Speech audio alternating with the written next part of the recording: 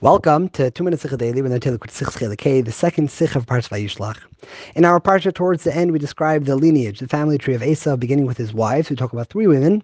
First, Ada and Alivama in one pasuk, they were Cananim, and then we have Basmas, daughter of Yishmael, Achois Nevoyis, his third wife. Interesting to know, Rashi points out, if you look back at Parshas Toldos, where we discuss the story of Esav's lives, we also talk about him marrying three women. First, Yehudis and Basmas, who were two Cananim, and then when Esav saw Yitzchak instructing Yaakov to marry in the family, he as well married in the family. He married Machlas, daughter of Yishmael, who was obviously a granddaughter of Avraham Avinu. And Rashi makes it very clear, despite the fact that all three names appear differently, in our parsha it's Ada, Alivama are the Knanim, and Basmas is the daughter of Yishmael. In Toldos, Yehudis and Basmas are the Knanim, and Machlas is the daughter of Yishmael. Nevertheless, don't make a mistake, it's all the same women. It's just that in Parshas Toldos, we change up their names to describe their personality or their actions. Rashi explains, Yudis was a name Esav made up to describe how she was really, a very Jewish and special person, Yehudis, when indeed she wasn't. Basmas was because she served Besamim, she sacrificed incense for idolatry. And Machalas, Rashi brings from a Medrash, any person who either converts or gets married, you forgive them for all their sins, and therefore she was named Machalas. When she married Esav, she was forgiven for all her sins.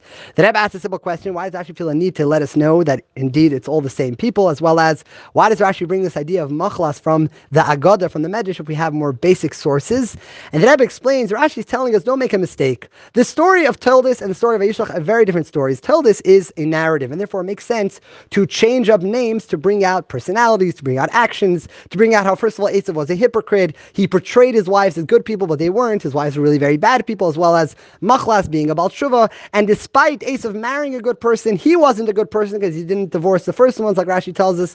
That makes sense in the context of a story to change up names. In Parshas Vayishlach, where it's just fact-based, we're listing who the children were, we're listing who the wives were, it makes a lot more sense to go back to the accurate names.